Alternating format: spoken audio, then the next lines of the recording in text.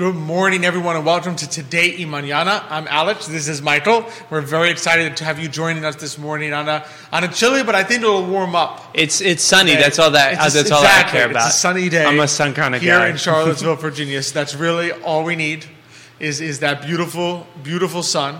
So we are very excited for that. We have a great show lined up for you this morning. We're going to be joined shortly by Zack Jackson. He is the owner of the SolarFi here in Charlottesville, and we're going to talk some being a small business, being an entrepreneur, a lot about, just what are solar, how does that work, that process, why is now a good time to think about it. Lots of fun stuff for us to cover today with a local entrepreneur. We'll also talk a little later in the show. Mike and I will talk some banks, that fun topic. What banks? What happened with the banks? Yeah, there may or may not be something going on that you should. Is it time for the old quote that Alex likes to pull from It's a Wonderful Life? I think at some point today I'm going to bring out the It's a Wonderful Life quote, Mr. Potter quote, to talk about. So it's going to be a blast. We're looking forward to it. Of course, love being here on the I Love CVille Network set. Big thank you to Emergent Financial Services, our presenter, as well as our great partners in Matthias Yohn Realty, Castle Hill Cider, Craddock Serious Insurance, and Forward Adelante, the premier Latino networking group here in Charlottesville, Virginia. So we got some great stuff lined up. It's a big day for Charlottesville, though. We do have a basketball game today. Alex and I are big UVA basketball fans, so we're definitely keeping an eye on that score, even though it's during work hours. We might be checking the score once in a while. UVA hoops. Yeah. So play at 12:40 today in its Furman. What do you think? What are your thoughts? I listen. You and I have been talking about this for a while. I think the basketball team's good. I'm not 100% sure they're great. If we go into the Sweet 16, we face Alabama, correct? Mm-hmm. That, to me, is where I kind of really hope that this team would make it. Yeah, you win these first two rounds, get into the Sweet 16, and you're an underdog against Alabama, so that's a win-win situation. If you lose, that was the expectation, so you don't feel like you failed. You're kind of with house money by the time you get to Sweet 16. Exactly. Number one seed. Yeah, and if you beat them, heck, I mean, that could be your season, And I think they're going and playing very well. I thought they had a good ACC tournament. Mm-hmm. They got outplayed by Duke, but, Duke was a very tough matchup. Exactly. For them, the way Duke was playing and their size. So I think they got some. I think there's not a lot of teams in the country that are like Duke. Where you told me Alabama. Alabama, unfortunately, is one of them. But there's few teams in the country, certainly not before the Sweet 16, that have the size of Duke where they're bigger than us at every single position. From guards to center. So fortunately, I don't think, short of us running into them, which we can't run into them before the Final Four. Yeah. So I think we've safely avoided them. The question is whether we can take care of business in the first 2 days. Yeah, listen, our defense has been playing very well. So that means no matter what, we're going to give ourselves a chance to win. It's always a question of shooting. I mean, if our three-point shooting's struggling a little bit, can we generate enough offense from the paint to score enough points? Because usually I feel like we're going to hold these teams like 50, 55 points. I suspect, between 50 and 60 points. The only way we lose is if we're scoring under 50 because we couldn't hit a shot. Yeah. Which can't happen. They've had a propensity to do that. We've seen it happen. But, I hope that they can get some three-point shots down and they work well in the paint. Don't turn the ball over. That's always big, too. I'd say start well. It's always not good as the higher seed when you come out a little slow. So you got to start well. So I think they can pull it off. I'm really hoping. I think we can make the Sweet 16. No, I mean, my bracket. Your bracket is UVA going all the way every time. My bracket title is always UVA wins. So, but you were right once. That's true. You were right once. That's true. I once did a bracket. You didn't get the $1 billion thing, but No, everything else was wrong. But UVA did win. They did win. I mean, so that's something. There you go. That's something. And I wasn't too far off. I had us beating Michigan State. And Michigan State lost to Texas Tech. So I almost had the final right. Yeah. So there you go. That's because we've always had, because Michigan State, I don't know if everyone remembers, they beat us like back-to-back years, 14 or 15, something like that. Yeah, I was always worried. We always had like Michigan State. Yeah, we didn't like Michigan State. But I think we had a good chance. Yeah. Good chance. All righty, so I don't know about you, but I'm ready to jump into our guest for today. Yeah, it's a sunny day. Let's go solar, right? There we go. What better day to do it? So we're excited to welcome to the show this morning Zack Jackson. He is the owner of the SolarFi. Zack, thanks so much for joining us this morning. Thank you, Alex. It's good to be here. This is my first podcast, so first of all, don't want to set the expectations too high personally. I will set the expectations high on solar, though. Solar is a booming industry, like Michael alluded earlier. It's newer in a lot of areas as far as adoption rate. So what we're seeing in Virginia that makes it different than some of the other states is Virginia has very favorable laws to solar. So this year, not everyone knows this. This may be new for a lot of people. This year, starting January, it's tax-exempt equity added to your home, which we talked about the market earlier. This is a good way to secure that investment when that might be going down in the market. That's a reality. That's something that's hard for a lot of us. We're all kind of seeing different things.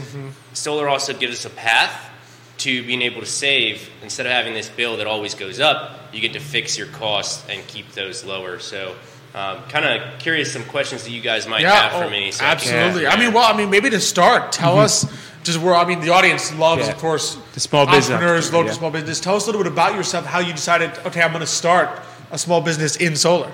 Okay, so it's sort of something I always wanted to do, not necessarily solar. My brother actually has been doing it for about 5 years, so I sort of got a peek into it before I ever jumped in. I always wanted to start my own business, though, and I've always been entrepreneurial. The only thing is I think like many of us, and a lot of people can relate to this, there's a feeling of security in a job, plus there's the whole go to school, get a degree, go work, that kind of security. And I did that path actually for a while, and I always felt sort of like I was living a half-truth. It was a business and IT kind of space, and that's something I'm interested in, technology, business, but it was more so on the employee side. So for me, I've always wanted to work as a self-employed individual so I can chart my own destiny and have more freedom and flexibility. Something that I feel a lot of us in the last few years have had sort of ups and downs. There's been hard things of what's gone on with everything that's been going on. But there's also been a move to more remote, which has allowed people to have more flexibility to think about what they wanted. So for me, I wanted to start solar because it gave people freedom with their time and their energy back. It's something that I don't think is talked about as much as the savings in money. It's really downplayed. So for me, I really got into solar because I was into finance and into freedom, and I feel solar is a path that helps expedite that. You're able to do stuff like compound the return of money you would have otherwise lost. Most people fall under about 30% tax bracket, pretty close, 20-something, 30%. And, buying a solar system, you can end up getting that back now after the recent IRA, Inflation Reduction Act, that was passed. You can get 30% of the cost back that next year. And if your tax liability is anywhere excess of what you were going to pay, then that rolls forward as a credit. Okay. So this is a compounding thing that then frees people up to be able to invest in that vacation they wanted to do, to go invest in that other addition to their house. So it's something that I feel really good about because I help enable people to live the type of life that I also want to live. So that's what really got me into solar. Excellent. So what's it like being an entrepreneur? What's it like you're sort of taking that plunge and being the owner of your own business? Well, I think you said it right, Alex. It's a plunge. It's a plunge. To be honest, I didn't plunge as much as some people did into it. So for me, I kind of tiptoed and stepped into building a solar business while working another job. Which I think a lot of people is a common story. Yeah. It's a story that a lot of people have. And if you're thinking about it, you don't have to do one or the other. You don't have to just be an entrepreneur, and you don't have to jump in necessarily. I will say, at some point, my attention and my priority was spread. I knew that my focus and my heart was not in what I was doing in my W-2 work, and I knew that the path wasn't taking me the direction I wanted. So I continued to, silently quit. The performance evaluations were good, but the trajectory and where I wanted to go wasn't there, and my heart just wasn't in it. And so I kept putting more effort into solar, which I find, there's never a point when you're ready to be an entrepreneur. you're just kind of like, you're going to either walk yourself into a corner where you have a choice to make and you either make it or you don't. And I just don't want to live with regret. So I've failed. I've succeeded. I continue to fail. I like the idea of fail up. Fail up. Yeah. Exactly. You learn from your mistakes. And there's plenty of them. Exactly. That's why you can't learn. You can't learn without them, right? If everything goes your way, you've learned nothing. You don't know what not to do. You don't know what not to do. That's exactly it. And that's I think the biggest blessing of being an entrepreneur is that culture of it's okay to fail, and other entrepreneurs, are encouraging you because they are also going through it. Yeah. I think that's huge. I mean, if we take the idea of going into K through 12 and going through a university, you learn a lot of valuable skills, and yet one of the things that you learn that I think can be something that gets hit like right as soon as you get out is the world is not the same. It rewards the ability to pick yourself back up. It rewards that fail forward, and you're taught most of your youth, most people to really think to shoot for get that perfect, get that A. But, they say this for a reason, like, A and B students go to work for C and D students. And it's not that that's always the case, but it's more so the root of it is not the grade. The grade is arbitrary. It's the idea that it's okay to fail and that I'm gonna make something happen regardless. So it's really what it's like. It's like a roller coaster. In solar, we call it the solar coaster. It's literally got to turn. Yeah. It's that. Wow. So going to solar, I'm going to be honest, my knowledge of electricity is almost close to zero. Yeah. So I'm curious, do you know how much electricity the average household uses, and how much can solar kind of contribute to how much Saving. to save on that? So I'm gonna answer that somewhat like a politician. Okay. It varies. Every household is different. So you have some houses where you have one person, and they travel a lot, so their bill is very low. Then you have some that are a couple, and they don't even have any kids, but they use a ton of electricity.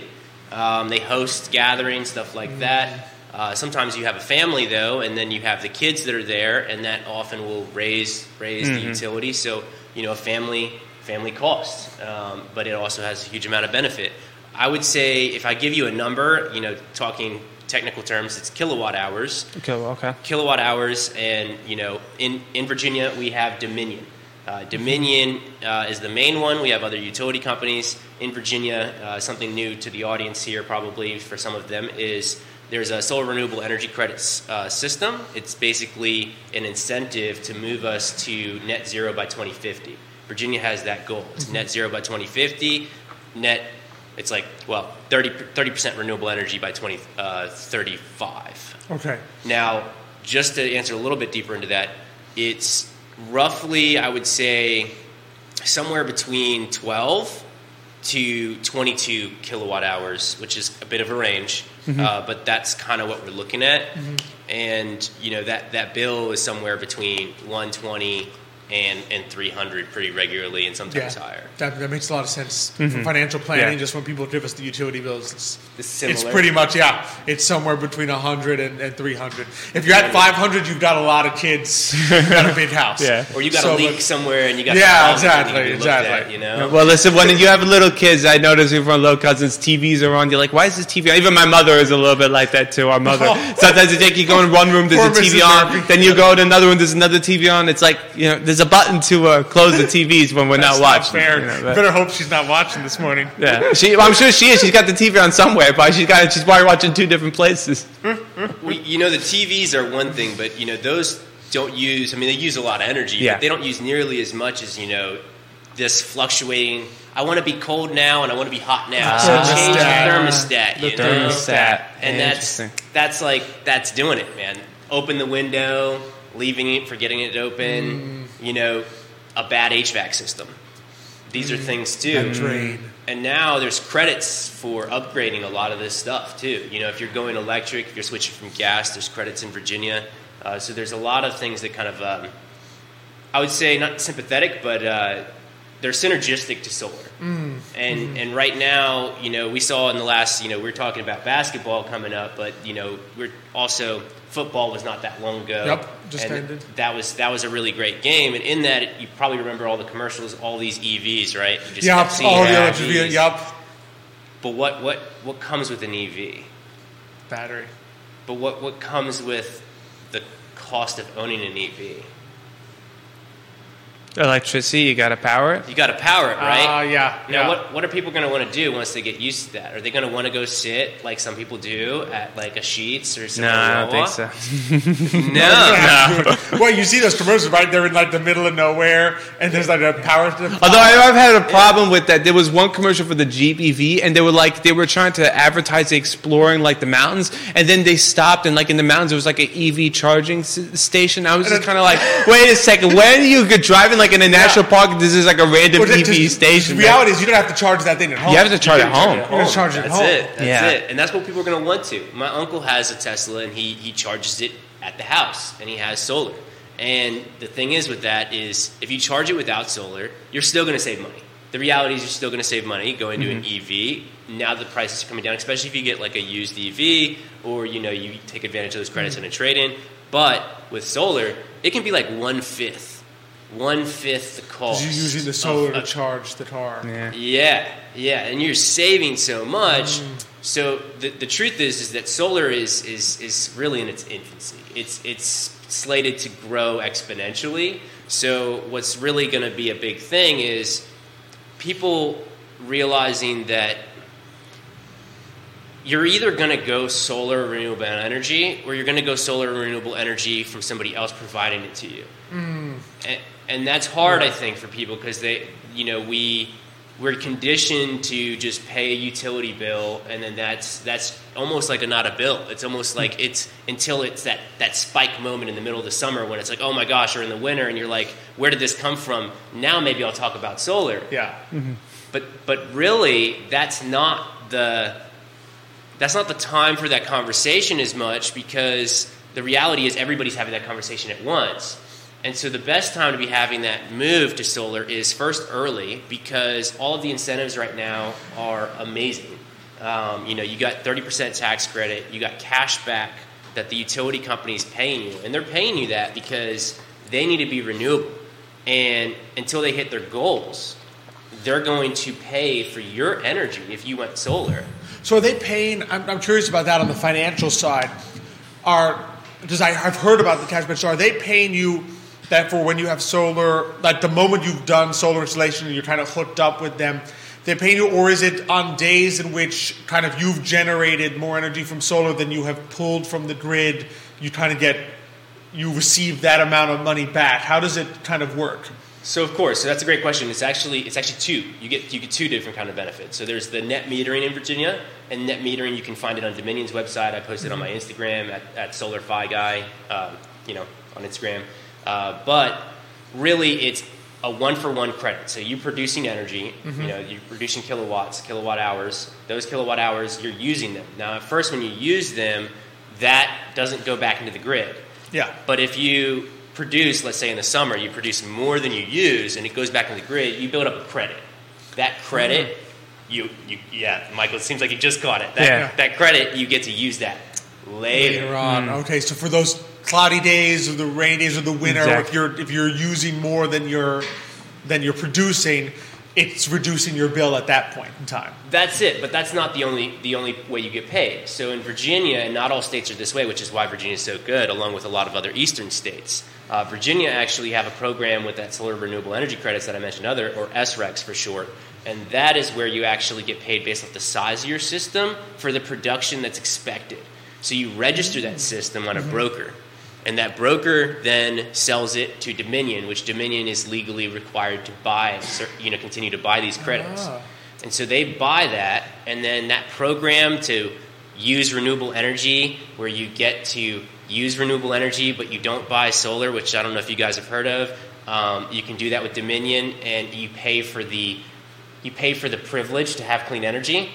They help pay for that by all of these other things like these SRECs and these credits that they get from the government. So they get these credits, but right now they're growing, but they're not growing to the degree that the federal and state government want. And so therefore right now they're paying for that production. So let's say you have a 12 kilowatt system. You might get like $2,500 as a check up front potentially. I'm not going to give you an exact number. It depends on the market a lot. But you get this cash flow in. I mean, is the utility company, just the way you're doing it without solar, are they gonna give you a cash check? No. I mean, without it? No. Never. The elephant in the room with solar, though, that I think a lot of people, don't fully understand is they think that it is expensive sometimes when they look at it, and I think it's because people think of it as a new bill. Mm-hmm. Most of the time, if we have a roof that's good, it's not always that we have a perfect roof for it, but say we have a really good roof and it has great sun exposure, maybe a southern-facing roof, because a southern-facing roof, if you're out there and you're thinking about this, southern-facing roof is ideal. East and west is still good, but Because east and west, is it that it will only get the sun at a certain time of day where the southern-facing roof will get it most of the day? Well, it gets it an arc, right? So you kind of go like a east to west, south arc. So the whole time it's beaming on that south face. Yeah. But you're kind of going around in an arc, so you get that east and west. But when you get 100% offset, which we talk about in the industry, you're covering all of your electricity. So if you're covering all of your electricity needs, and we do that based off looking at your bill, looking at 12 months, which Dominion shows a little snapshot of it. You've probably seen it. Yep. Now, we look at that average, and then if you can get 100% offset or more, let's say you're planning on having a battery backup or an EV in the future, you might want to oversize your system. Now you're producing more than you're using. You're getting paid for those credits. But the thing is that when you look at it, you're still paying for solar. You're paying a solar payment. But people think about this and they look at it oftentimes, and this is sometimes where it doesn't always click, especially if you're not a finance kind of person. And you just look at it and you're like, okay, well, I'm going to pay $30,000 or $40,000 or whatever for this solar system, and we have finance options, so you can do zero down. It doesn't have to be up front. Mm-hmm. Some people choose to do cash with everything with the market and interest rates. Sometimes that can affect, but it's more of a movement. You move your current bill, which you're paying to the utility company, over to paying a solar payment. Mm-hmm. And then now, instead of this bill that you have no control over the cost, you can fix that rate.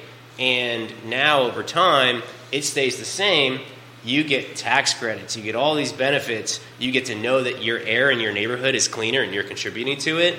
And now, you're producing power. And a lot of people, we're conditioned to be consumers. Consumers of power, That's it. I mean, you guys are a finance background, so consumer versus producer, right? Which one normally has more power? And you get to bring power back to people. Yeah.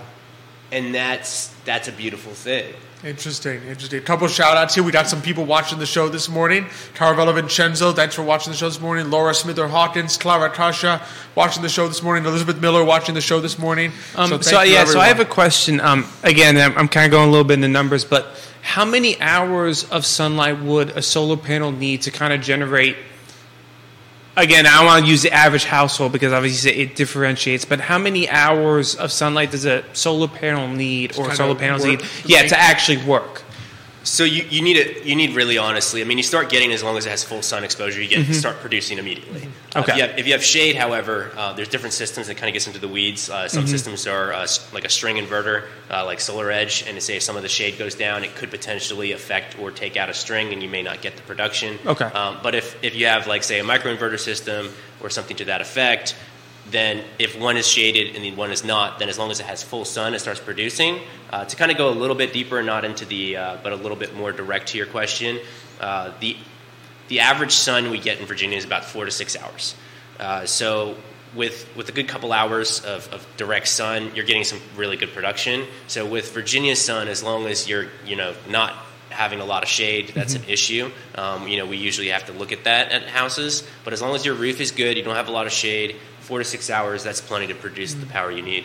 Yeah, okay, wow. We got an audience question from Xavier, because which finance guy. He's our dad. He worked, so he's always thinking finance. What he says, for I think I'm guessing he's thinking for the typical person investing in solar, because you got this upfront cost, right? Yep. And then, but you have future expected offsets and benefits, like income cash flow that will come in. Yes. What's a typical break even that you see in terms of years? Where you say, all right, after this many years, I am net positive, covering my initial investment. So again, you may not like this answer, but again, it depends. So if you have a southern-facing roof or east-west with some southern tilt, you're going to break even much faster, especially on a southern-facing roof, that you have a full 100% offset. If you don't have a full 100% offset, it's a little harder to gauge because you're going to be drawing off the utility. So if they raise the rates, your bill may still go up. Yeah. So if you have a 100% offset, or let's say over 100%, like 100 to 110, then you're producing all the energy that you need to use. And if you have a taxable income, which is also key, unless you're doing leasing or a PPA agreement for like retirees, most of the time it benefits those that are working with an income. So the tax credits are more useful. More useful, right? Because you have that tax credit offset. So if you have a tax credit, you have 100% solar offset on your roof, I would say you could break even as soon as within the first year to year and a half. However, it's not uncommon for your break even though you may have a cash flow positive, your very first year. It could even be the very first month. You get a cash flow, but like a break even on your investment, it may very well be somewhere between 5 to 15 years. Yeah, you have to wait for the cash. Eventually, the cash flows then cover the initial investment. Yeah. So it's multifaceted. Yeah, of course, yeah. Which I think, what he was kind of just thinking, exactly. Because, you measure it also depending. So how does the process, I'm curious, work? Because obviously a key thing is going to be where your house is, what direction the roof faces, what are other maybe potential areas on your property that could make it work. What kind of the process? All right, someone gives you a call and says, all right, I'm interested in this. What's the next step here? Do you come and kind of look at their property and say, all right, this makes sense, this doesn't make sense, this area of your roof makes sense? What's kind of the process there? So that's an amazing question. After COVID and after all of this kind of virtual move, the business partner, so I work with my brother. I'm the SolarFi guy. That's my business and brand. We work with Power as a platform. They have many different businesses working with them.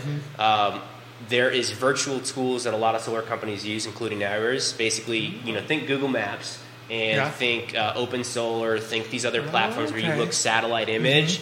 Now, those images might be a little bit off because, as we've probably seen, it's not always exactly up to date. So we talk to the homeowner. So the first step is really honestly a discovery call. So we talk to them and we'll pull up the address and look at the map. We'll look and see and talk to them. Hey, is this tree still there? What's going on with this? Is this roof? Did you make any changes, any additions? Do we have other space? And from there, we do things like this is something good to know. Solar is easier to be approved for as a loan than a lot of loans because it's considered a collateral loan. Because you have an actual an asset. You have an asset backing it. So, a lot of people, from working middle class and above, if you have an income and you're paying a utility bill and your credit score is like 600 or 650 or above, normally we can do zero down options. Now, as far as qualifying, we'll just briefly usually touch on, hey, are you over 600? Just as like a question, and we'll ask things like, what faces the roof and the orientation, and we'll ask things like, are you planning on doing any upgrades in the future? Because that goes into whether or not we need to make the size of the system different. Things like, are you in an HOA? That's a big one. I'll say that's one that I get people that say, oh my gosh, I'm in an HOA, they're not going to ever let me. And now you start to see them, like you said, popping up in HOA areas too. And it's like, oh wait, so I can do it, but wait, I'm not sure how I can get in trouble, this and that, and kind of like these concerns. And they're warranted because HOAs are there's a nothing against the people that are out there that are, HOA board members. There's great stuff that they do, like the trash and the snow cleaning, but, there's this kind of fear of I can't paint my door this way. I can't do this that way. People worry that could be the case. That could be the case, right? And so with an HOA in Virginia, they can't stop you legally. There's a solar act that was passed, and you're legally protected to get solar as a homeowner. However, that's something we talk about because with the HOA a little bit, and I think it's something that it comes up usually later in the conversation because they are allowed to get it regardless. But the HOA can say we want you, as long as it doesn't limit to the point where the solar isn't effective for them. They can't say, well, we don't really want you to use this part of your roof. Oh, okay. And then that could come into the conversation. Because then if they say that on a part of your roof that would be highly efficient, it comes into the calculation of how much you'll get from the solar. And then you can go back and forth with the HOA, and eventually, you're going to get the solar, but you may end up with an HOA making some concessions, which is something that comes up. So this is part of all that discovery, and then we go to building, which is on the discovery how much you're using in your energy, and we need the utility bill. This is something that's very, very critical in solar. And I think there's some hesitancy because there's private information, but really honestly, not to be mean about it, but that address information, all that information that's on there, it's public knowledge. Yeah, you can find it. You can find it, right? Heck, if you bought the house, the record is there. Yeah, the realtor knows it, right? The mortgage broker can get it. Yeah. It's on Google. So, but if we have the utility bill, we can build a system. And if we build the system, it's going to be more accurate because we know what you're using. And we can't even actually, we can't build a system without a utility bill because the utility company needs that information, that meter number and that other information on there for us to be able to actually do the net metering and tie it into the grid. And we don't do, just so people know this, the Solar Fi guy at the moment, we don't do any off-grid. So it's all on-grid. It is the most common right now. There's a lot of reasons that people consider off-grid, but on-grid has all the benefits if you were to add a battery, because then you can tap into that. Yeah. So it makes sense to be plus. For a lot of those net metering and the other benefits, you'd have to be on the grid. There's, like you said, there's probably personal or private reasons that people may have to be off-grid, but you've lost the ability to sell the energy back. You lost that big benefit, and you lost the whole what happens if your system does have an issue and the grid is up. Sure, we're concerned. Hey, I want to get off of the grid because the grid is faulty, and there's some value to that. But what if your system goes down? Now we have warranties and stuff, but your system could still be down. So it's best to have redundancy. Yeah, not a or, but an and. That makes complete sense.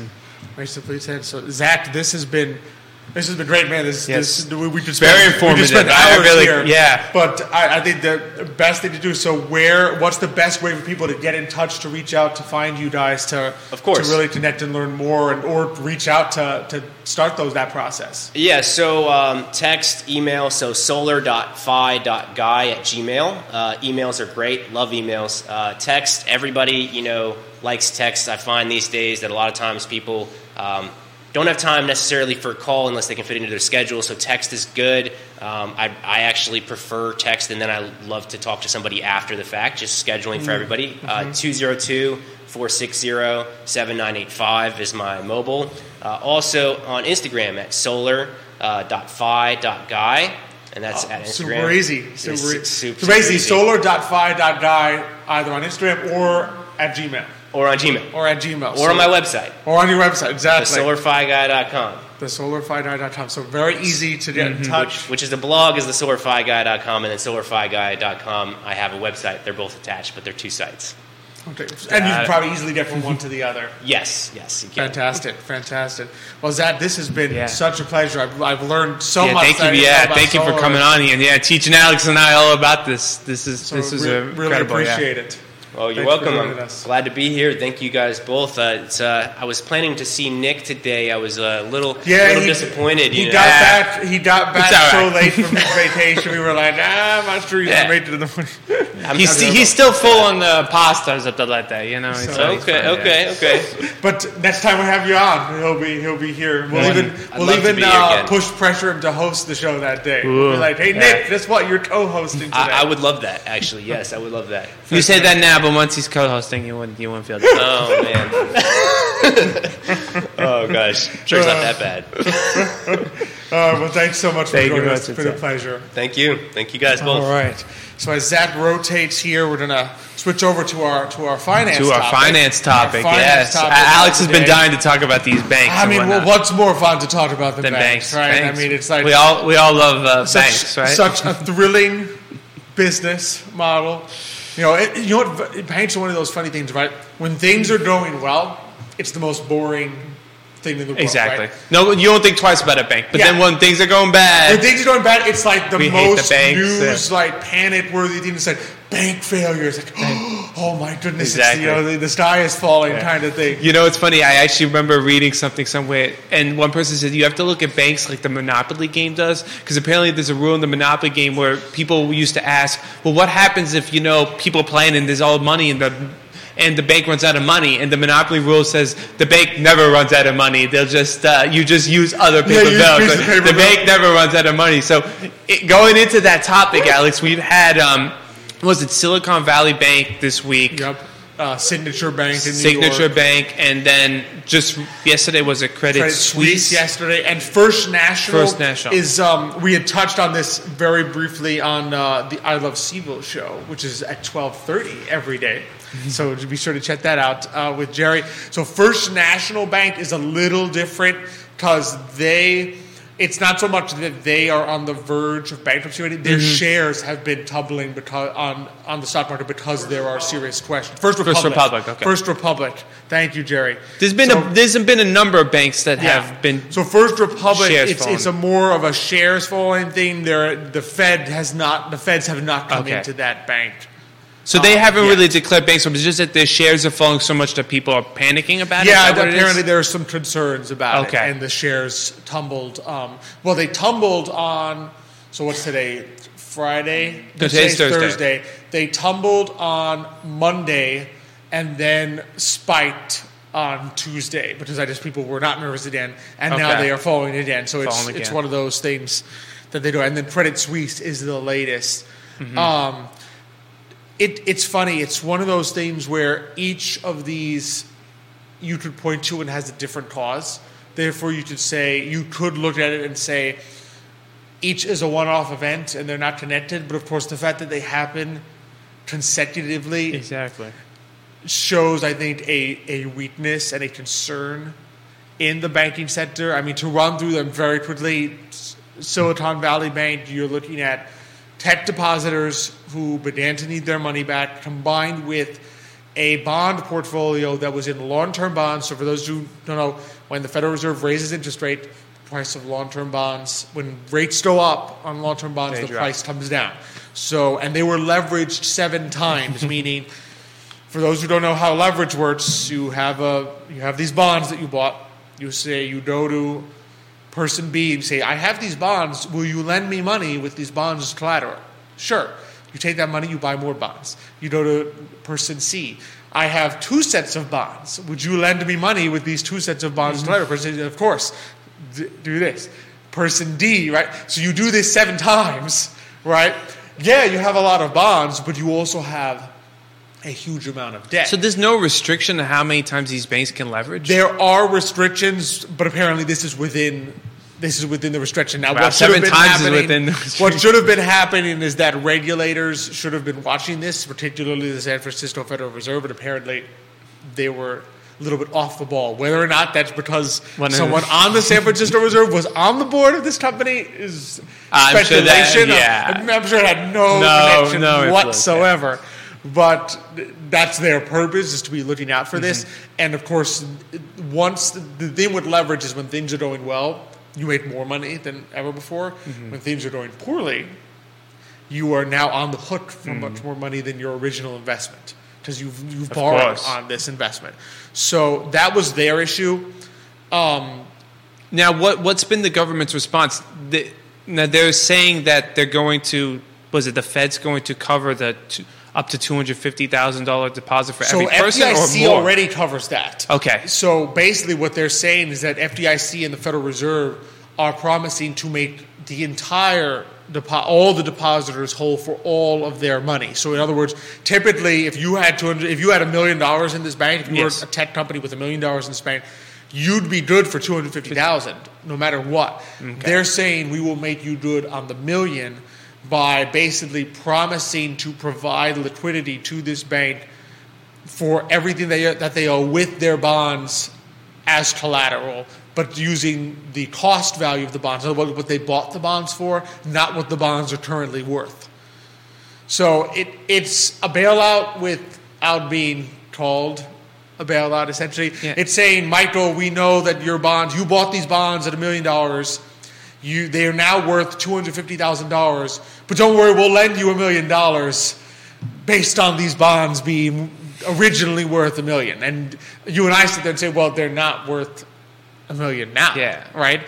But they're lending as though they were still worth the original price, thereby assisting them to make good to the depositors. Yeah, but does that mean that Silicon Valley Bank's going to still be around, or would they still go under? It How does looks that like work? they're going to be sold, and then basically those assets can then be distributed. Now, obviously, the assets are not sufficient to make the depositors whole, hence why the bank is going under, right? But the Federal Reserve then will say, well, these bonds are worth this, and eventually they will be worth that again, as bonds do mature at par. So in other words, if you buy a 10-year Treasury, it may be worth 90 cents on the dollar now, but in 10 years you do get the dollar back. Yeah. The question is, should the Federal Reserve be lending based on 10 years from now? It's a thorny question. Especially when they're trying to lower inflation, you're spending more money. You're creating money out of thin air, Exactly, despite the fact that you're raising rates, essentially, because the Federal Reserve, it's not as though they have this money sitting in a bank account somewhere. They will probably make it out of thin air, which would be somewhat at odds. Yeah, it feels like, you're contradicting what you're trying to do in the first place, which is raise interest rates to lower inflation, but now you're also spending money, which is going to shoot it up. So. Exactly. And Xavier makes the good point that the credit quality of treasuries are better than anything else. Okay. Right out there. So in other words, it's not as though there is no credit quality to in other words, these bonds are at risk of going bankrupt because they're United States Treasury bonds. Yes. The losses that Credit Suisse is looking at, SVB is looking at, are because the bonds are worth less because interest rates have gone up. Okay. So it's what's called interest rate risk, not credit risk. Credit risk is the guy you borrowed from doesn't pay. Yes. Interest rate risk is, why on earth would I buy a 2% bond from you when I could go and buy a 4% bond now? So your bond must be worth less. Now, can I ask you a question, though? Will that have an effect on other banks? Because when other banks might be doing that, invest in long-term treasuries, and now with interest rates shooting up, I think that is the basis for a lot of concern out there. In other words, SVB may have been one of the most poorly managed. In other words, they may have done a particularly bad job. You leveraged too much. Managing, maybe they leveraged too much. But they are not the only bank that in 2020 and 2021 was probably buying long-dated treasury bonds, which made sense in the sense that, if they're offering interest rates, let's say they're offering their depositors, 0.25% on a money market, maybe a savings account. What were you getting in 2020? Maybe 1% you did that as savings. They need to make money, right? They make money by lending, right? But also for the required reserve, that 10% that they need to hold as assets, by buying treasury bonds. Now, if you're a bank, you want to make money, you can either be really safe. You could buy 3-month treasury bills, which were yielding 0 to 0.25% in 2020, which means you're like, I'm not making money, right? I'm breaking even. Or you'd say, I'll take the risk. Rates aren't going up. It's the middle of a pandemic. Why on earth would rates go up? I'll get a 10-year treasury bond at 1-point-something%, and I make the difference. Yeah. Now it's coming back to bite them, and there's a number of banks that I suspect are facing this issue. Now, they're not all on the verge of going under, right, because most of their depositors are not tech companies trying to pull the money out. They may not be leveraged 7 times, but it is a concern because that's probably on their books.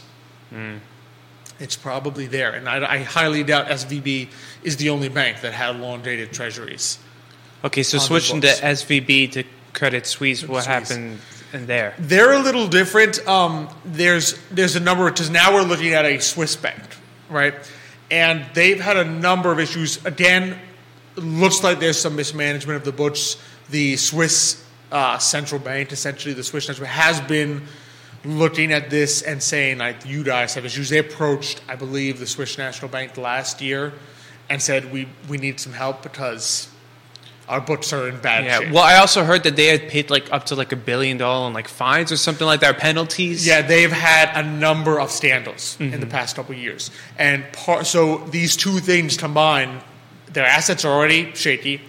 You have scandals. Now people start to want to leave your bank. Because especially since, let's remember, Swiss banks, rather notorious for big money people who don't really want a lot of notoriety to put their funds in these banks. Swiss banks and Cayman Island banks, right? Yeah, exactly. Cayman Islands maybe more so.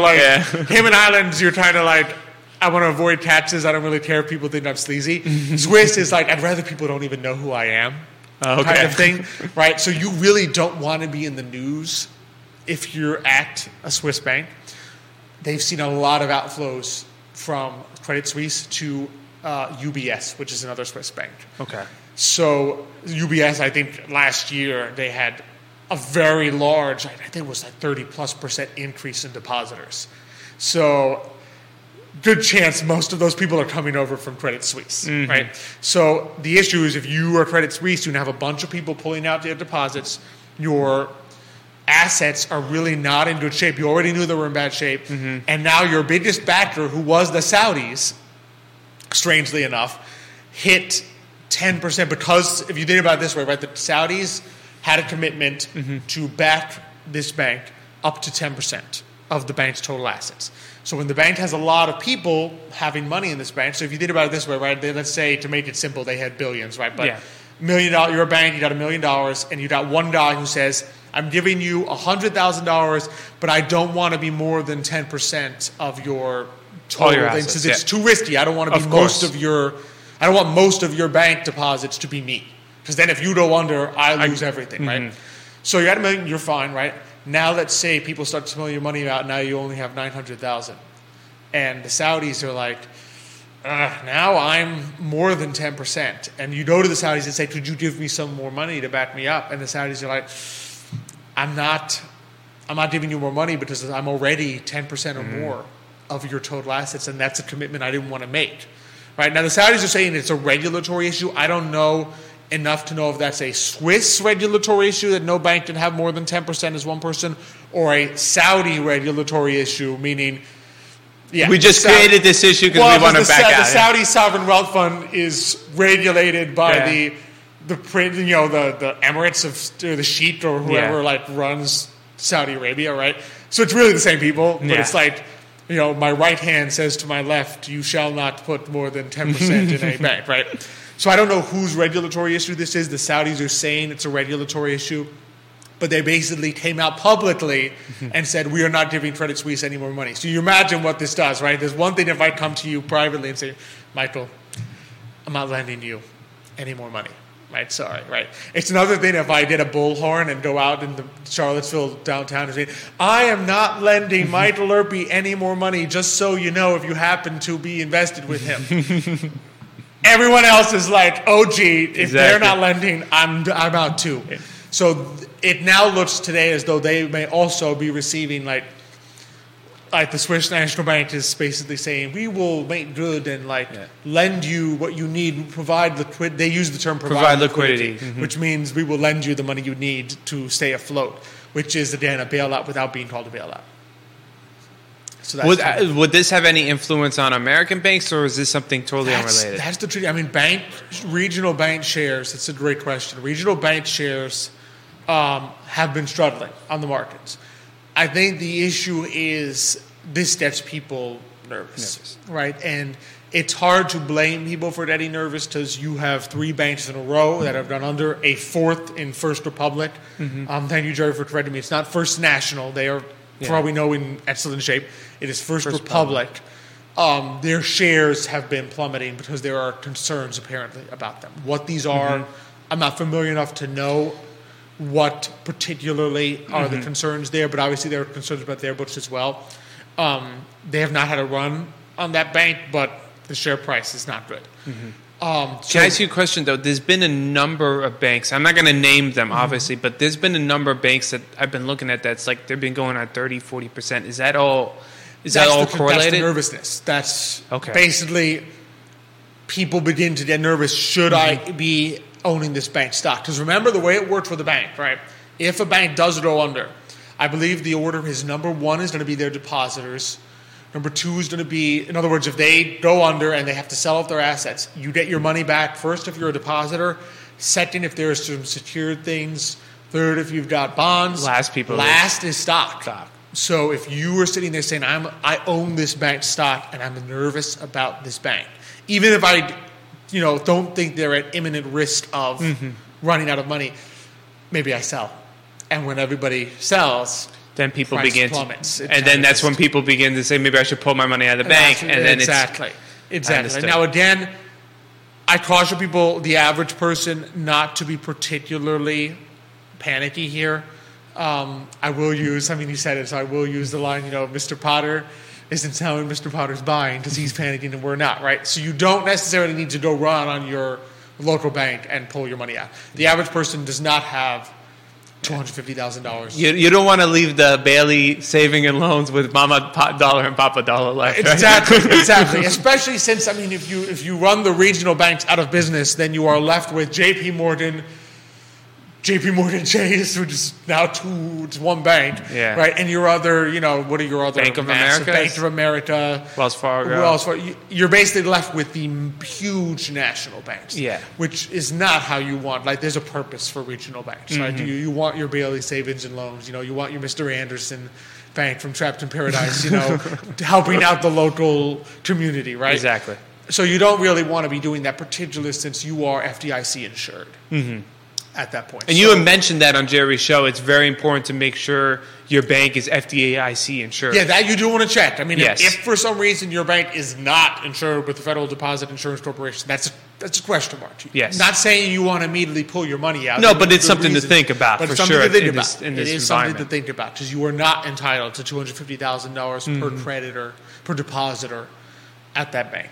So, but again, the average American is not sitting there with over $250,000 in one bank.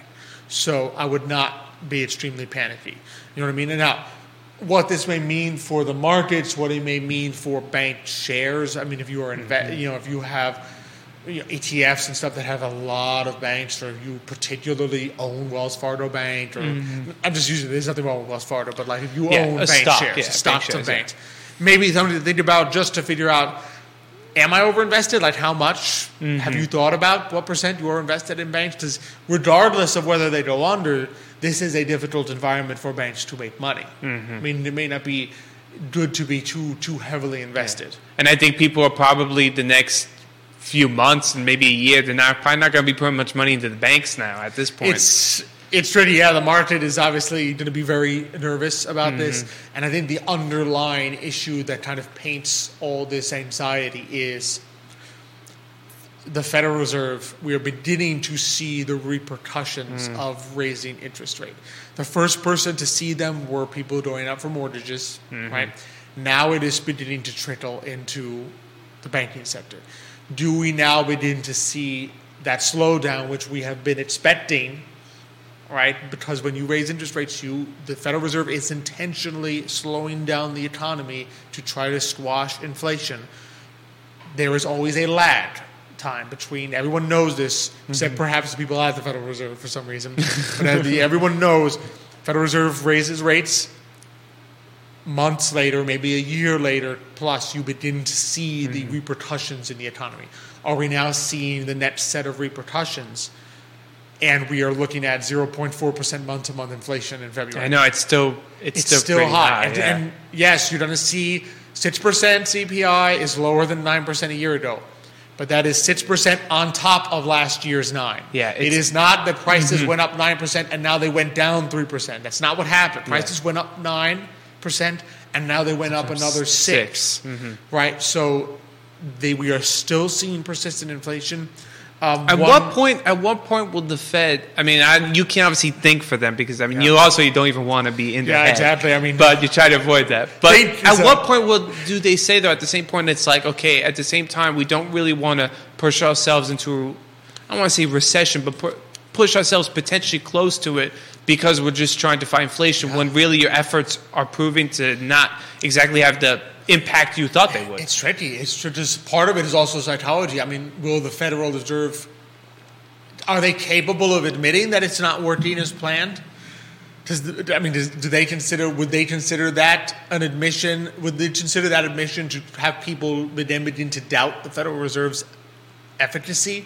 And they really don't want that. They don't want people to... We've been doubting that for years at this point. But I know, but I think we might be the exception there. I think most people are probably like, oh, well, it's the Federal Reserve. They're not going to completely mess it up. But they don't think they want people to start thinking that. It's a tricky one because it goes down to deep psychology. I mean, I might use to quote Dark Knight Rises. Thinking is a strong word to use around the Fed.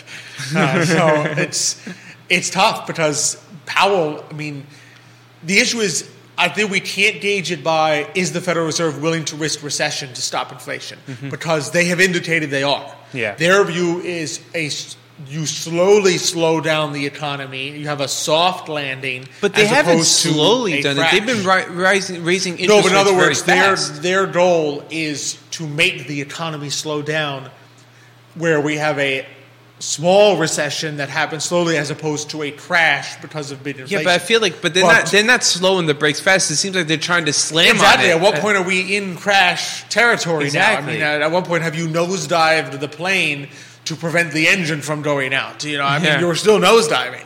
So that is, I think, the concern that we're looking at, and I'm not sure there is an answer. It's very difficult to predict. The European Central Bank just raised rates this morning. So Credit Suisse did not spook them from raising rates in Europe. Will SVB and Signature Bank spook the Fed from raising rates in the U.S. or no? Is it possible everyone's mentality is simply that, well, if they go under, we'll just print more money and bail them out? That could be. It could be. Their natural reaction is like, well, not everything is too big to fail, so hence everything that goes under we'll just print more money and bail it out and problem solved. It could well be, but then you get into the moral hazard of, do you just encourage even more risk taking? Because every bank begins to think that they will be bailed out. In which case, when you actually can't bail them all out, theoretically, can you? You could theoretically bail them all out, but at what point does the average person say, you have bailed out so many banks that this dollar is worthless? Yeah, it's worth nothing, and then you have a real problem. But I'm not sure we get there. It's a difficult question. So I hate to leave the audience with more questions than answers, but that's kind of where we are at this point. Yeah. I would still say panicking, even in the worst of times, helps no one. Yeah. It does not help you. It does not help regional banks. It does not help the local economy.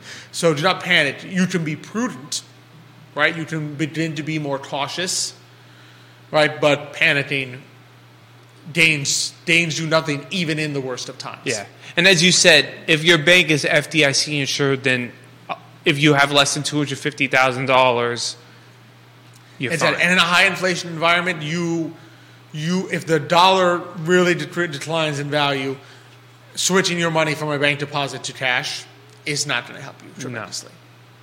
It's not. So that's kind of wow. Where we covered a lot. We did. Today. We covered a lot today. It's been a good conversation. Some great questions on the banking thing. I wasn't sure what questions you were going to go for, but you did a great one. And Xavier himself. Thankfully you were there to answer them. Xavier himself could not have done better. Xavier would have been answering the questions. To be fair, that's true. But his 2 cents is probably more valuable than my my questions. Don't say that. Some great questions. He couldn't have asked better questions. That I would agree with. Yeah, but exactly. I'm sure he would have had some interesting perspectives. There you go. A little shout out, Flame Bilway watched the show today and said, woohoo, Zack at the Solar Fi guy. So we've got he's still getting some props. Nice. Still getting props for today's interview. Learned a lot from that. Yeah. Very interesting just to see where things are going and then what kind of cost savings there are. We've definitely seen a bunch of solar panels on houses Oh, all across Charlottesville. absolutely. Sometimes I've even seen them like on slopes. I don't know if you've not seen even them. on the roof. It looks Yeah, like a just like on separate slopes slope. on the ground. Yeah, which is interesting. So I think we'll definitely be seeing a lot of it. Yeah. So it's going to be a great day. Next week, got some more 3 great guests. Three? Next Okay, week. We wow. got 3. So first off, Matthias Yon, Ah, one of our great new friends of the program. Love Matthias. Is going to be joining us to talk about Matthias Yon Realty. So, I mean, he's always a great mind to really just to ask about how things are going, what he's seeing Exactly. in the market. Especially now, considering the interest rates. Yeah, and things to think mortgage rates, about. yeah. Things to think about in the spring. I know a lot of home activity happens in the spring, so we'll talk to him. Going to be talking to Emily Harpster from Sugar Bear CVille, as well as Southern Revere Cellars. So it's a farm, brewery, and winery. I think Sheridan Grime is going to be joining us. From Wow, farm, So- a brewery, and a winery? So, yeah, Lo said farm, brewery, and winery. Wow. So a trifecta there. So you know, can get as a well little as- milk, a little beer, and a little wine. And, I Or a don't little know about cheap- milk. I don't know about Well, milk. farm. I mean, what kind of farm doesn't have We'll got find out. cows? We'll find out. Chickens, So- maybe? Eggs? so- No. Maybe. You'll just have to join me next Yeah, week. well, You'll there have we to go, yeah. co-host with me I next must week to find out. You know, so it's going to be a great show next week. Thanks to everyone for watching today. Of course, thanks to Judah behind the camera, making everything work. Thanks to Jerry in studio, correcting me on First Republic. Yeah, we don't want to be. We don't want to be. Don't want to be liable for like First exactly. National. First National Bank calls us up. What do you mean? What do you mean we're going under? So I'll be like, Judah told us that. And so thank you, of course, for all our great partners, Castle Hill Cider, Craddock Serious Insurance, Matthias Yon Realty, Forward Adelante, and, of course, love being presented by Emergent Financial Services. Love you, the audience. Great questions by everyone today. Thank you, Xavier, for a great question on the solar side. Thanks for Michael for great questions today. Thanks for joining me. No, it was a pleasure. Always Fun. lots of fun. Be sure to enjoy today's beautiful weather, but also catch the UVA game. Best of luck. We will be Exactly. rooting for UVA to Sweet beat 6. Furman. Hopefully by next week we'll be talking about taking on Alabama. Right? There we go. That's what we want. Next week, hopefully, we'll be playing Alabama. Exactly. In the Sweet 16. Or, better yet, maybe Alabama losing. We play Nah, you always want to beat the beat best. the big You guy. wanna beat the All best. right, we'll That's beat not the mine. best. We'll be rooting for taking on Alabama next week. So, go Who's today. Thanks to all for joining us this morning. We look forward to seeing you next week. But until that time, hasta mañana.